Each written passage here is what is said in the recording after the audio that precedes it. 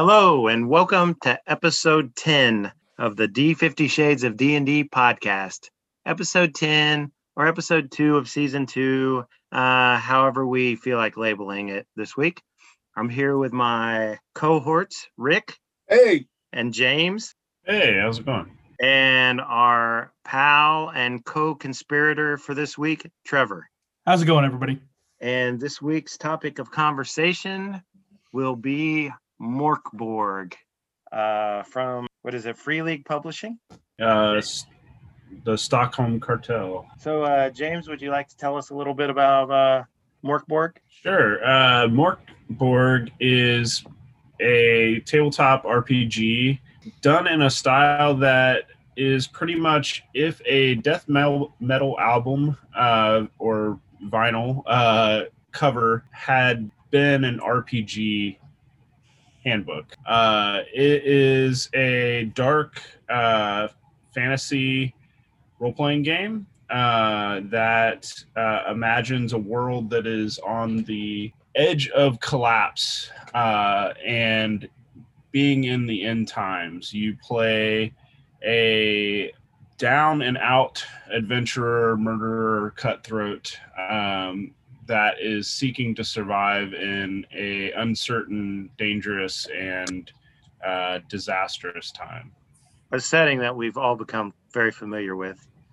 Yeah, so pretty much 2020 is the setting, and yeah, it's a nihilistic, existential, dread-inducing tabletop RPG that I absolutely loved. So, am I right in saying that you ran us through one of the adventures in the book? Yes, we ran through the adventure at the back of the book, the Rot Black Sludge, or the Shadow King's Lost Error. Okay, and for this adventure, I was like frugal, and I was wretched royalty. What were you, Rick? I was a guy with some really nasty teeth. And Trevor?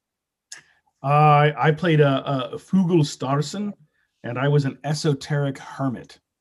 Okay, and we all used. Trevor, did you use the online character generator, or did you roll yours? No, I generated my character in about 5 minutes. Right there. Once I figured out how to find what I needed in the book, I definitely used the generator. Yeah, I used the online generator and pushed the button until I got a screen with a white background, so I didn't have to change my printer settings.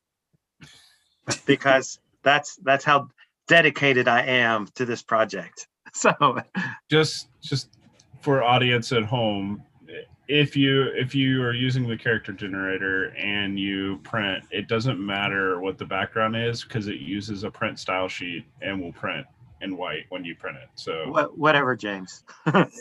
So I think we all greatly enjoyed the adventure. We all survived even, right? Yeah, unfortunately. Oh, yeah. No, that's wrong. There was a bit of a explosion at the end. Oh, that's right. No, Rick's character did not make it. I sacrificed myself. He ended up exploding a bomb in the Rot Black Sludge and killing the deranged psychopath at the end of the dungeon. And almost killing his friends in the process. It's true. Keyword almost. That's right. I guess that means Trevor and I got away with a little bit more of the loot. So it was a win-win situation. Yeah. The boss fight at the end was pretty intense. I just found my character. Sorry, I was Felban. I was a Fanged Deserter. The Fanged Deserter is one of my favorites because the default is to play classless and there is no class. But if you take one of the optional classes like the Fanged Deserter, they each have a special power. The Fanged Deserter's power is he has really big teeth. The end. So something we wanted to mention to you, James, because you brought up that the kind of the aesthetic or the visuals is kind of reminiscent of a death metal album. But we actually were analyzing this just before you got on, and Rick brought up that color-wise, there's not very many death metal albums that have bright pinks and yellows. And not that I am an expert. I mean, if we were to like peruse my collection of death, or as the cover says, doom metal, it specifically says doom metal. So if you were to look at my vinyl albums, we'd find no doom metal albums or death metal or really vinyl. I don't really have any vinyl. So I am not the target audience here. So audience at home, if you have a brightly colored doom metal album, send it Rick's way. He could use it. So we actually are there such a thing? I believe there are. We actually compared the color scheme and stuff more to the Sex Pistols Nevermind the Bollocks album cover. Yeah. Although the artwork is very death metal, and Trevor compared it to Bolt Thrower. Bolt Thrower was I don't know if they're still I don't know if they still do music, but they were a metal band in the 80s that was unabashedly addicted to Warhammer 40,000, and so their covers were Warhammer 40,000 covers, and they had rules and scenarios inside their vinyl. So yeah. I do myself have some Death and Leprosy and Cannibal Corpse around the corner on my CD shelf, and that's the vibe I get from the artwork. But as we had said, the color scheme and the fonts and stuff kind of are a little more reminiscent of European punk. Yeah, that's the nihilism connection, I think, for sure. It's funny you should mention Bolt Thrower too. Is the whole game also kind of gives me a very Warhammer Fantasy vibe. It really reminds me in some parts of the aesthetic of Warhammer Fantasy, particularly like the first edition of that by Hogshead Games. Yeah, I would definitely agree. I think that if you look at MÖRK BORG, it's a deconstructed game, and certainly it takes advantage of that deconstructed design element. And if you look at the classes, they feel like professions in Warhammer Fantasy, right? So they're short. Yeah. They except they don't have an exit strategy because you're not supposed to exit except through death in this game. But they feel like a condensed, very shortened character concept. The whole game to me, if we were to put it in a Warhammer 40,000 comparison, is like playing Space Hulk versus playing full Warhammer 40,000, where full Warhammer 40,000 is a game of 3rd edition or Pathfinder or something like that. Space Hulk is the stripped down cousin that uses the same board elements, but can be played in 2 hours. And I think we all enjoyed the setting and the vibe of the adventure. It was nice. It was creepy. It was disgusting. It was spooky. I think all the things that it set out to be. And we had a good time with the game itself. And, I'd like to discuss some of the likes and dislikes we have of the system. I think we're all happy with like the feel and the setting, the feel that the game is going for. Would you say, Rick? I was afraid you were going to come to me first. Yes, but, and that's a pretty big but. It's like, yes, but I did not find it unique in the sense that, we've already discussed, it's like, it feels very much like what Warhammer had already done. It feels like, Dungeon Crawl Classics is also kind of like that. You're not a hero. You're a 0 level character rather, and maybe not with like some of the. I don't know, man. This just was not my game. I mean, I think I said it before. If you could package up James Smith to come with it, to run it for you anytime you wanted to play it, I'm there anytime. But as far as separate from that, this one's just not for me. Trevor, would you like to add on to that at all? So I think my take after playing MÖRK BORG is that it's a great evening game, right? A one evening, one off, one shot palate cleanser.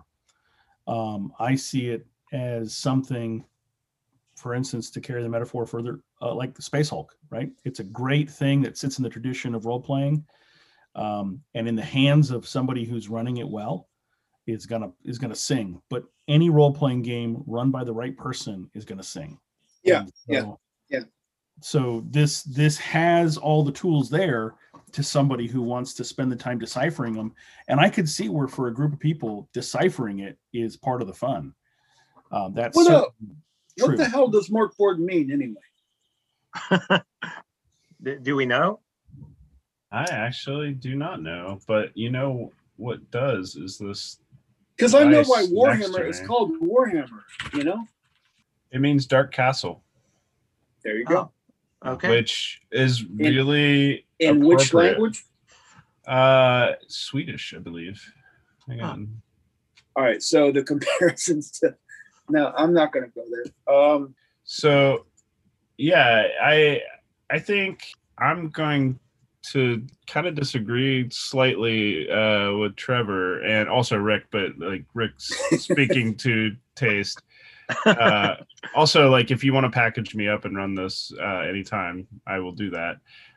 I think it does actually go well for a campaign, or is well suited for a campaign, in that the setting in the very beginning, if you decipher it, because it's very like cryptic, and it's here are some things, but it doesn't really make a lot of connections or fill in a lot of details. So it's really up to the GM to piece all of it together. But the setting very much implies a situation where the world is ending, and in fact there's a table for how many days away the end of the world is, in fact, and it is set up for the characters to somehow either stop or maybe even herald quicker this ending.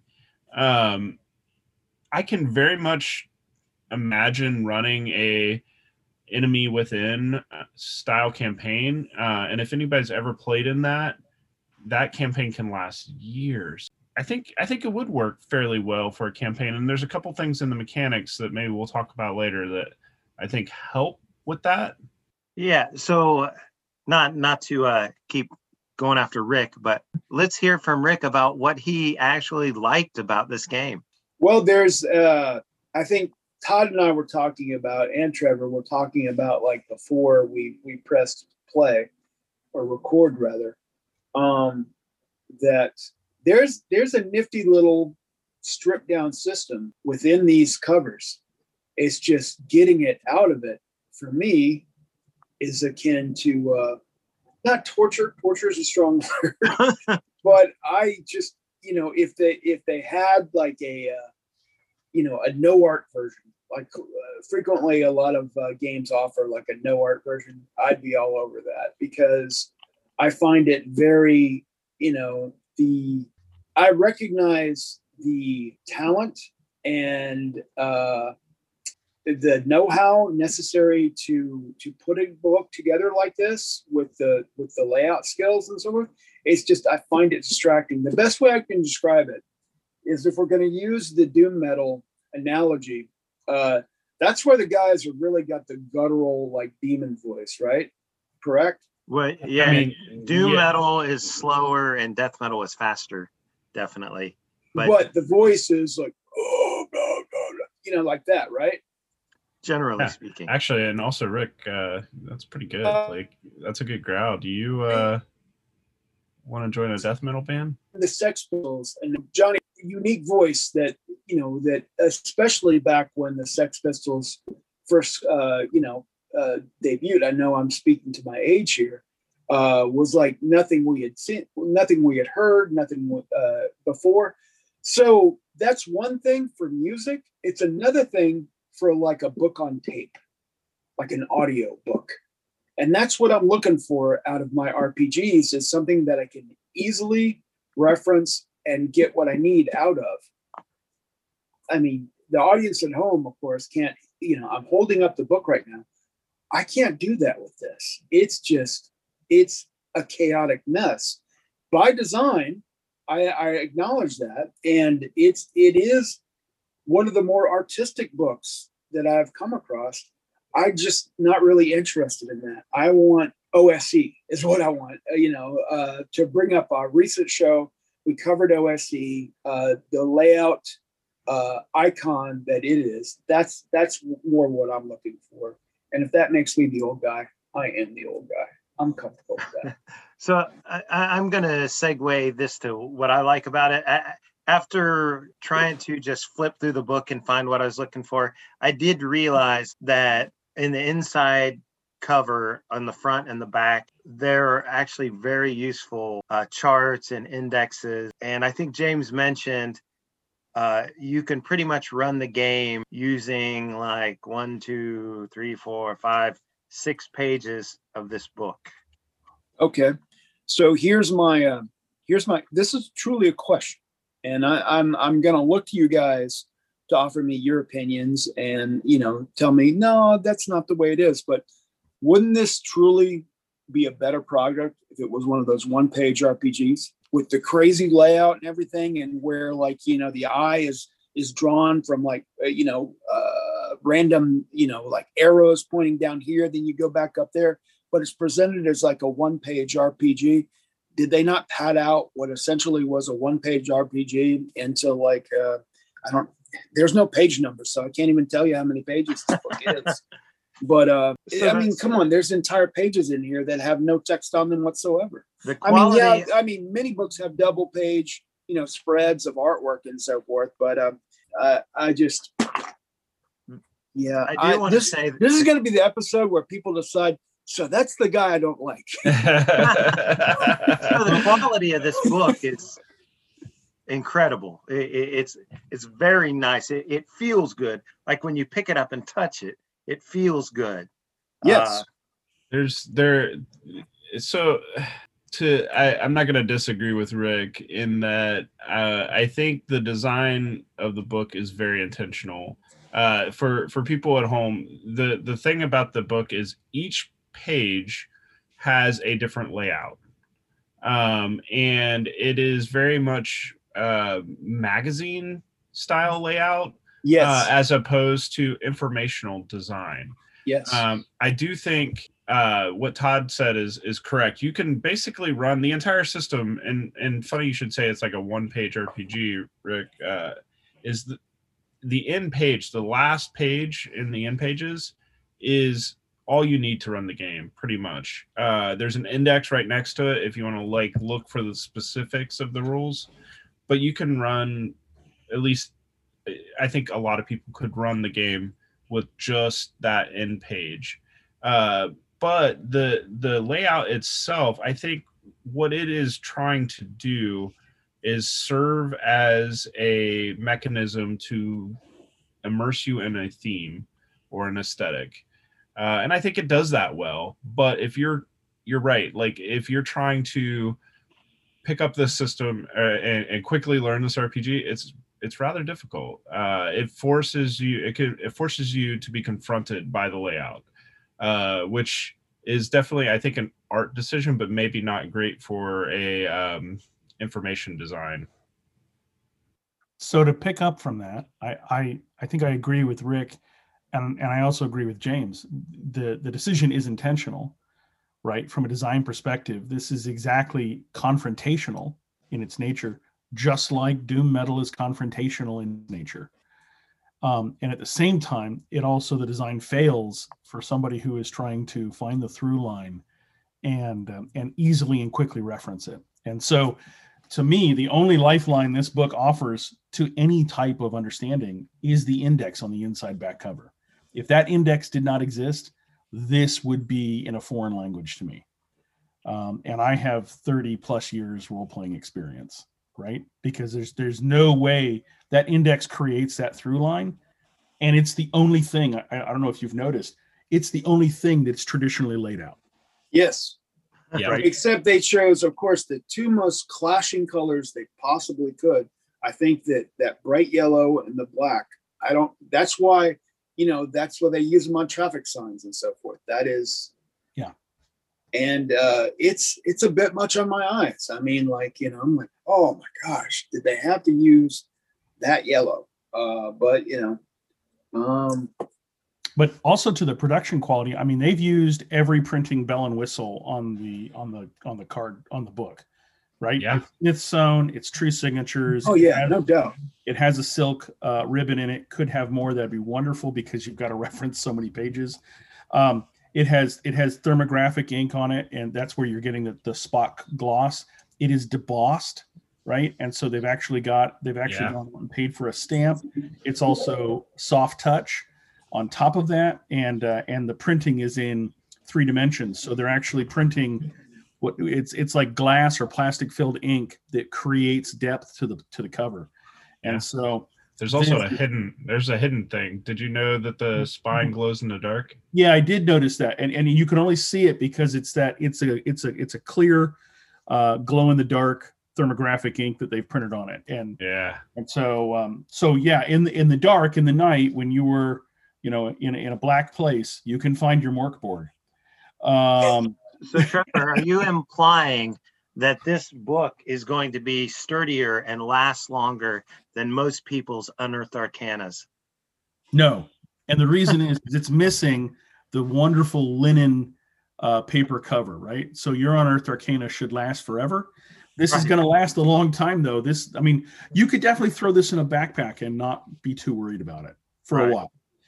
Sure. In the end, the soft touch, which is just a coating, rubs off, and it looks horrible. As a matter of fact, the viewers won't be able to see this, but I happen to be fond of these karst journals, and the reason is the paper is made of stone dust, right? Yeah. Oh, nice. It's literally stone. Really nice. It's alabaster stone that's impregnated into plastic.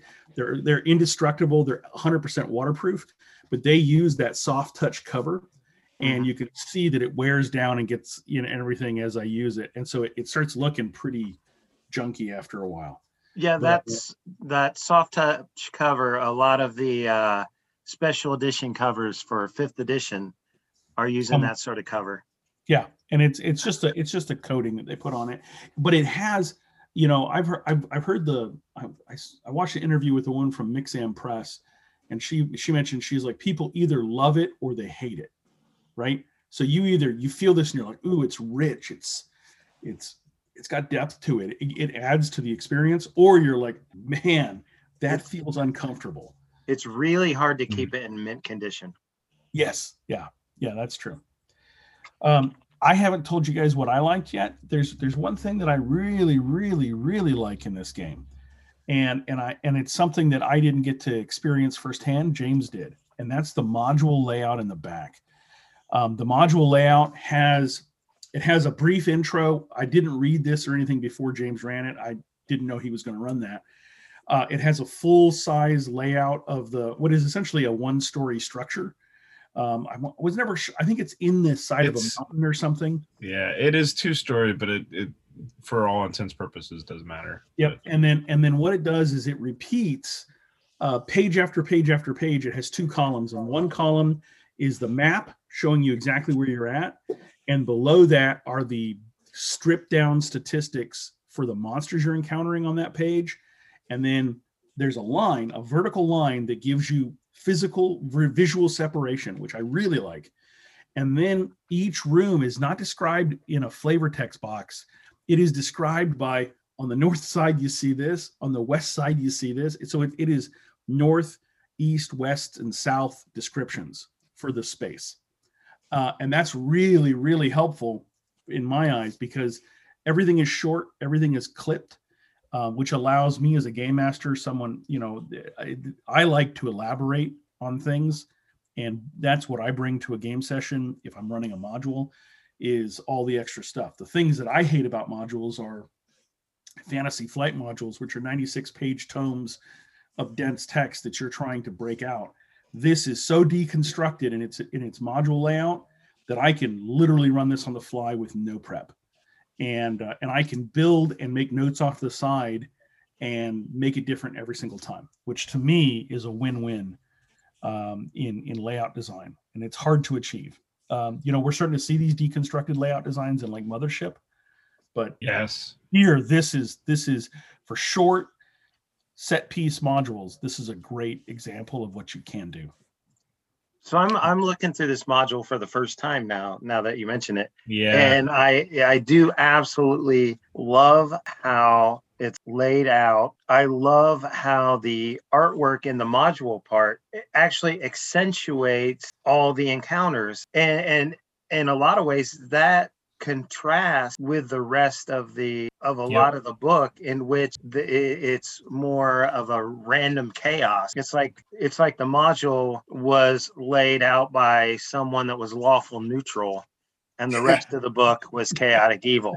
So yeah. The my favorite thing about the module layout is under the title of each room, they use the same. They have some italic text that is the description of the room, but for the description of the room, they always do the same thing where they start with a smell, some visual things in the room, and anything you hear. And I absolutely love that they put some emphasis on smell, which is like, smells in the dungeon are not going to be good, but it just was really nice for reading the description and giving the dungeon master the DM some tips for like how to elaborate on the room. I think you had brought that up like before we started our session. And so I remember actually asking as we encountered a new room, like specifically what it smelled like. Yes.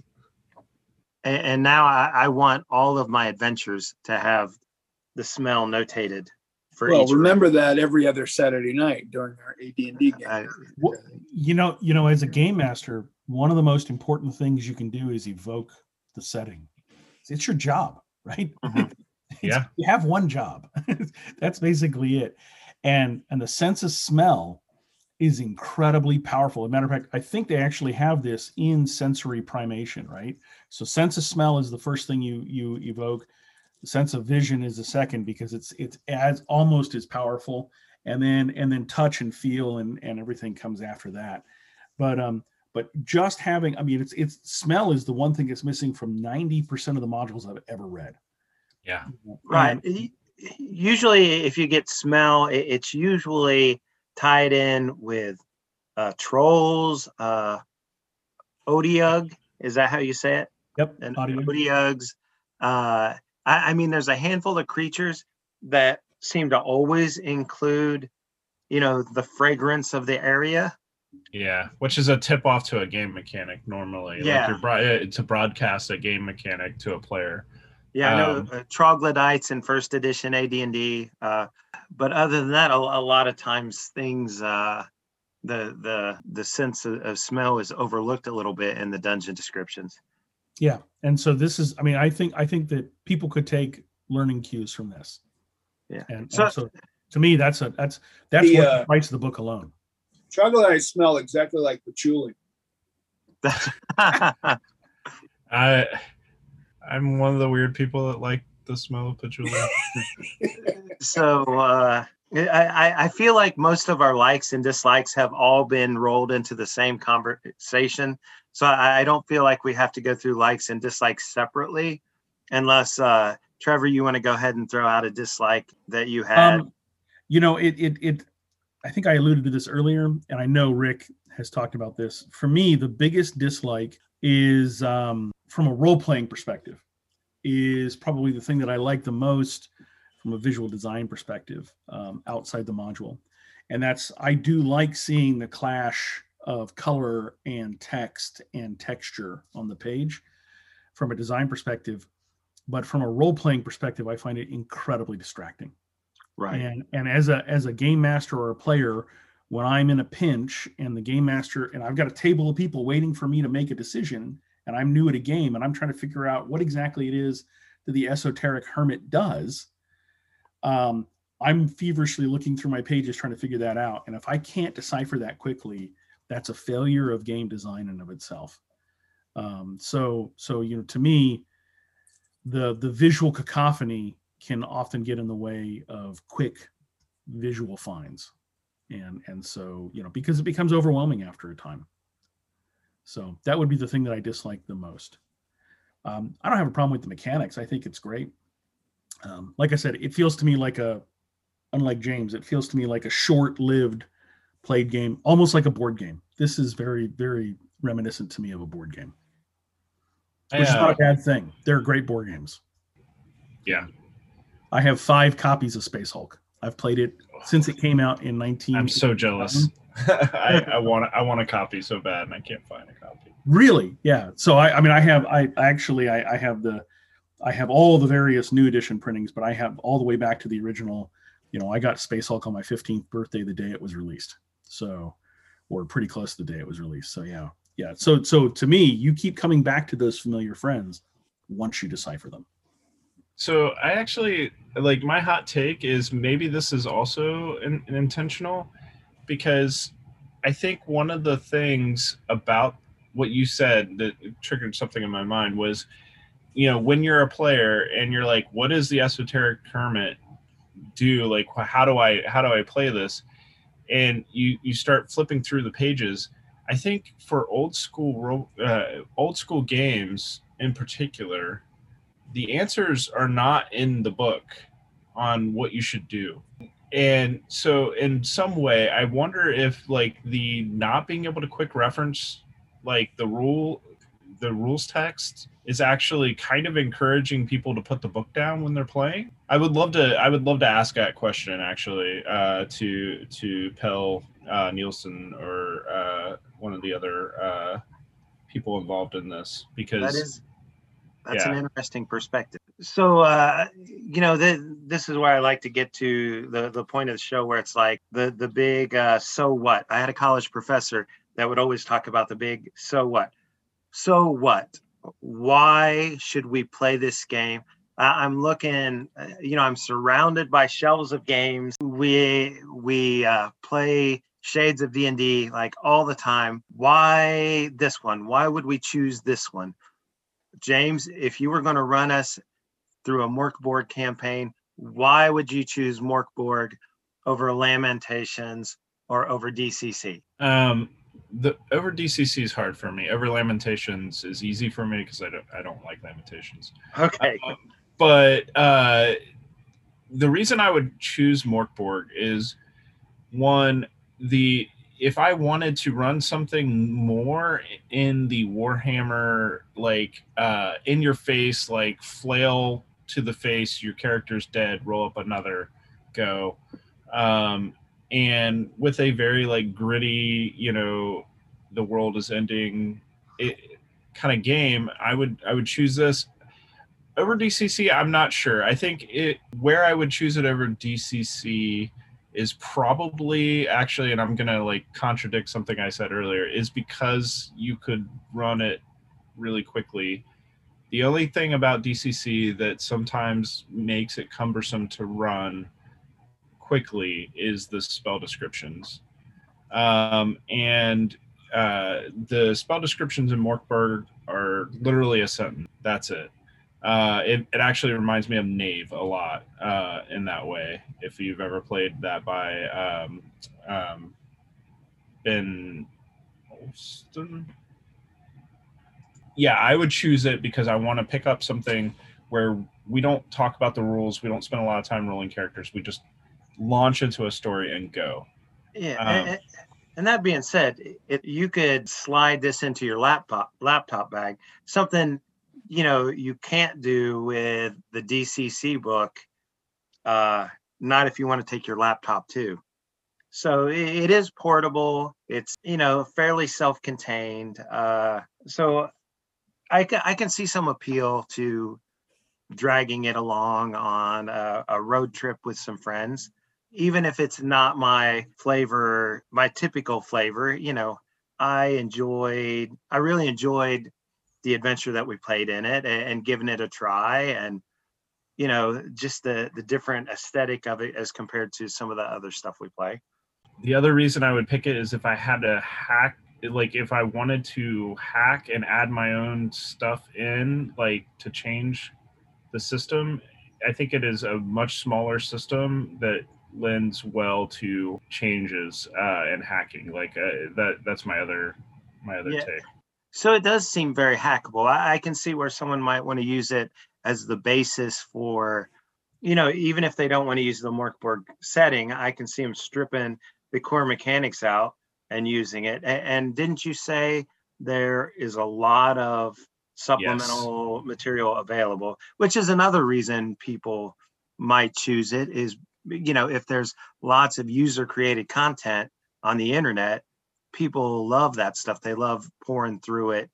There's also a cyberpunk version coming out also. So like you can change the setting out from under it, and the core system is very short, and you could add pieces to it, hack it, like and it's open licensed. So yeah, I see this as the game that if you're going to do that, again, I see it as a road trip game. I think that's a great idea as a palate cleanser, like I've mentioned before. But if you're gonna hack this is the game where you literally, tape in your rule supplement because it only needs to be a page, right, over the page that you're replacing. Yeah. And so I could see this thing over the years filled with little notes and incursions and everything, and becoming index cards. becoming a living artifact. Mainly because it's so visually sacrosanct that I would not be opposed to doing that. Whereas, I'm generally loath to write or modify role-playing game books. This one, I wouldn't have that big of a problem with. So, yeah, right. Absolutely. Rick, do you have anything to say on that topic? Not necessarily on that topic. I know that I've kind of like over the past couple episodes we did, I had adopted this segment where we talk about how Magic Missile works in that particular shade of D&D. And I guess some of the shades of D&D stray further from the source than others. And so there's really not a Magic Missile in here. The powers, as I understand it, are like, they basically work from scrolls. So there's not a true magic user or a cleric in here, but characters that can use scrolls. And there's unclean scrolls, which I take it to mean are the closest thing to arcane spells that I could determine. And then sacred ones, which are like, the clerical, that type of spell. So there's like a fireball, like a ball of fire is literally how it's described. And there's a lightning bolt one, but there's not really one that really matched up with Magic Missile. So for this particular game, can't really include that. So there's that. So there is something that I really, really like about this game, but I'm going to stroll into the Thieves Guild and talk about it. And this I am probably getting ready to steal for my first edition AD&D game on Saturday nights, and that is the initiative system. Instead of each side rolling a d6 to see who goes first, each player character rolls a d6, and on a 4, 5, or 6, you go before the monster, and a 1, 2, or 3, you go after the monster. And I love that. There have been so many times, like in AD&D, that let's say the monster does win the initiative and they attack first, but then every single player character gets to act. And then if you roll initiative again and the players win, every single player character gets to attack again first. And then oftentimes a lot of creatures, like if a party of second level characters were fighting an ogre, the ogre would be dead by then. In this, I think I like how it balances, some of the party will go before him, some will go after it, but still keeping the dice rolls simple without having to roll a d20 for every single player at the table and putting the modifiers on it and such. It just seems like a good, quick, streamlined way to do it, which is very reminiscent of Adam from Metal Gods of Ur-Hadad, how he has run his game whenever we played with him. Yep. Yeah, I was gonna say Adam Miscavige is the first time I was introduced to that system. So I in my head it's the Adam Miscavige initiative system. Right. Rick, did you see anything in this game that you would want to steal? the rabid enthusiasm it seems to install in its fan base. I've got some games that I wish that I liked that I wish were like had that kind of enthusiasm behind it, because then maybe they'd, the creator would be, do better and in the sense that, actually be motivated to provide more. But no, I said before, I don't think this it's going to happen. We might eventually come across a game on this show that you guys don't care for, but this one's going to be mine. I tried. It's just, there's really nothing from this game that I don't prefer the way another game does it. That's it. So I do have to admit, I like the character creator on the online character creator. Yeah. Purple Sorcerer for DCC. That's always going to be that's my favorite character creator. But I like that this one adds a few more bells and whistles as far as it gives you the name and everything ready to go. So right, if you needed an NPC, bam, you don't even have to come up with the name. It already did that for you. So that was cool. But it's hard to steal that for another system when it's specific to MÖRK BORG. I have to agree, and I'll go so far as to say no other game that I can think of visually epitomizes enthusiasm the way that this game does. And I'm kind of with you, Rick. It's not necessarily a game that I feel like I would ever use to run for anybody, but I wouldn't hesitate to play in another one shot or maybe a short campaign. It interests me enough that I would gladly play it again. But like I said, if Jane was to offer to run it, or anybody, in our circle of friends, or the D&D / OSR / whatever community was offering to run it, yeah, I'd sit down and play it, like at DougCon or something like that. But if they ever do those again, that's it, but I would do the same if like they were like, hey, let's play Rollmaster. Not typically my cup of tea, but if somebody I knew and liked and respected was going to do it, I'd give them and hopefully they do the same if I ever was to say like, hey, let's play, and whatever like crazy game it is that I only seem to like and nobody else does. I think I agree with Rick. Yeah, first of all, I think Rollmaster has hands down the best skill system ever created. Well, dude, you run it and I'll play it. I love Rollmaster. I'm in. I'm in. Please run it. I love Rollmaster. The only thing you need to change in that is the XP system. But one thing I would steal from this is for people who are building, like in DCC, if I'm going to have people build funnel characters, I really loved the short background. This is who you are. 5 or 6 sentences that say you are this guy. My guy was arrogant and conflicted, stuttered from stress, loses important items and vital facts, deserted the military after witnessing a massacre, has a bounty on his head, hunted by a former friend. Now, not all that came into play immediately, but there are things that I can use role-playing wise as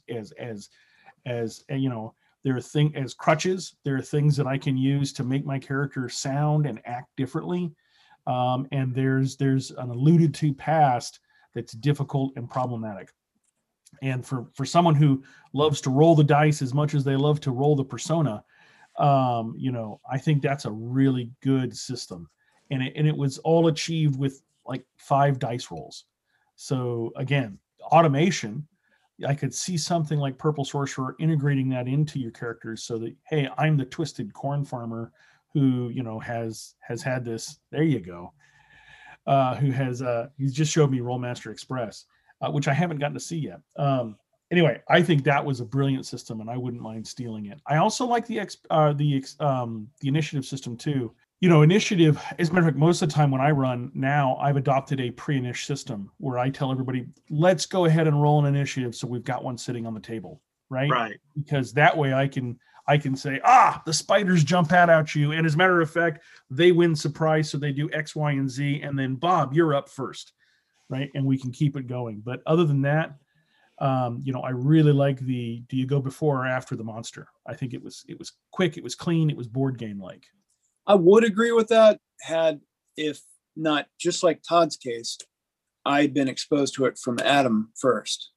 So if I was to use that, and I would likely would, I wouldn't think of it, well, we're going to use MÖRK BORG's initiative system.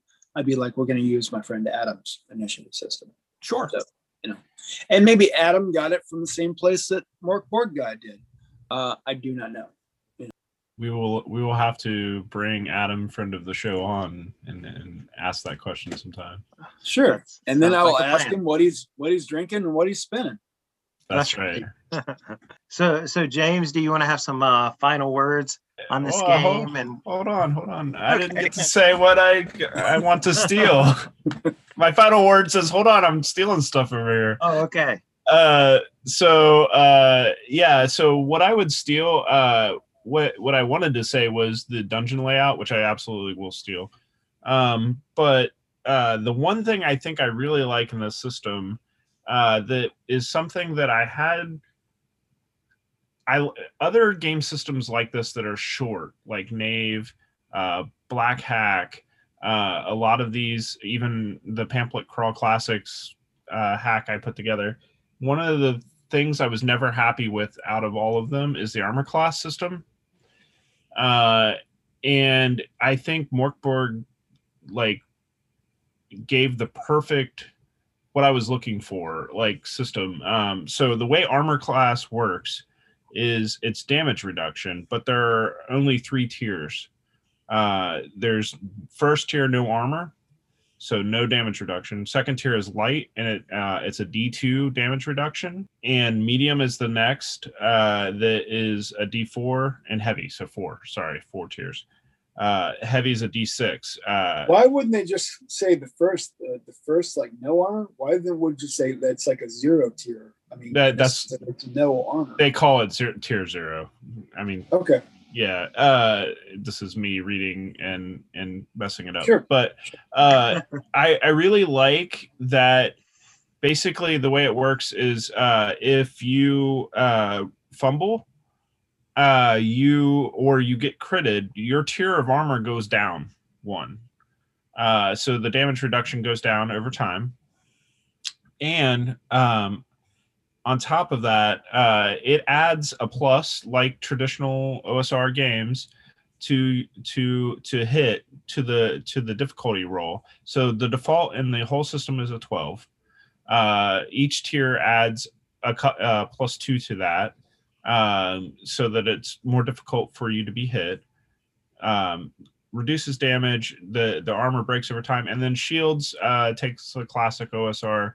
Shields shall be broken, or shields shall be splintered, whatever description there. And you can choose to sacrifice your shield to remove all damage, basically, from a hit. I love that system. I would steal it, and will steal it probably several times. There's also, I'd like to hear more from James. Was there anything that you didn't like? That I didn't like? Well, to be honest, kind of similar to your dislikes, Rick. Being able to quickly digest parts of this book is difficult because of the layout. I would normally say that design aesthetic, changing layout every page, one of the things that normally happens there is that as someone who is dyslexic, there invariably will be really difficult to read sections. I didn't have that with this, actually. They did a really good job with kerning and choosing fonts that are fairly, for the most part, friendly. The actual paragraph text still I struggle with, but but the changing of the layout each page makes it a little difficult to digest. Anything else I didn't like? I think so. For a few of the rules, the short description was great, and forces you to make rulings. But there was a couple, and I'm having trouble remembering which ones particularly. But there was a couple that were just a little bit too brief, and I wanted a little bit more elaboration. And that might be coming in some of the upcoming stuff that's coming out, but. Yeah, that was really it. I really liked a lot of this game. So this game's got a real big third party. Are they trying to emulate the layout style? Some of them do, some they of them been successful? don't. Yeah, Okay. some of them do, some of them don't. I would say by and large, most people seem to try to. Sure. There's a couple other interesting layouts.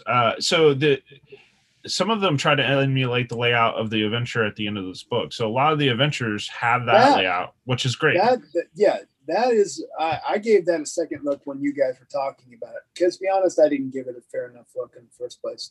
And I'll agree. I wish the whole book was laid out like that. Yeah.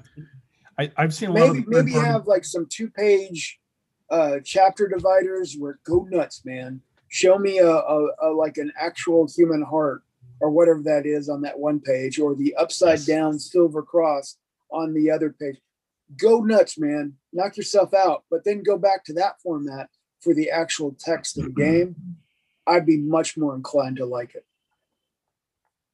Yeah, and a lot of the third-party publishers can't toe the line of this type of aesthetic, right? There's a lot more exposition. There's a lot more discussion.